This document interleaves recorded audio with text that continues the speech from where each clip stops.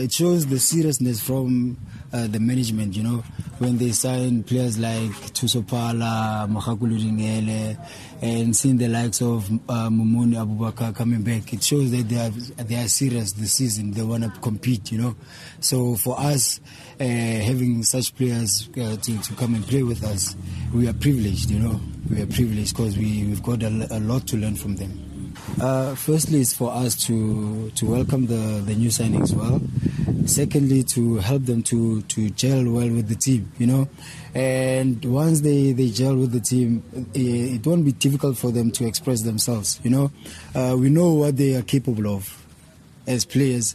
And then from the supporters' point of view, they'll have to be patient with them, because they come into a different area, to a different style of play.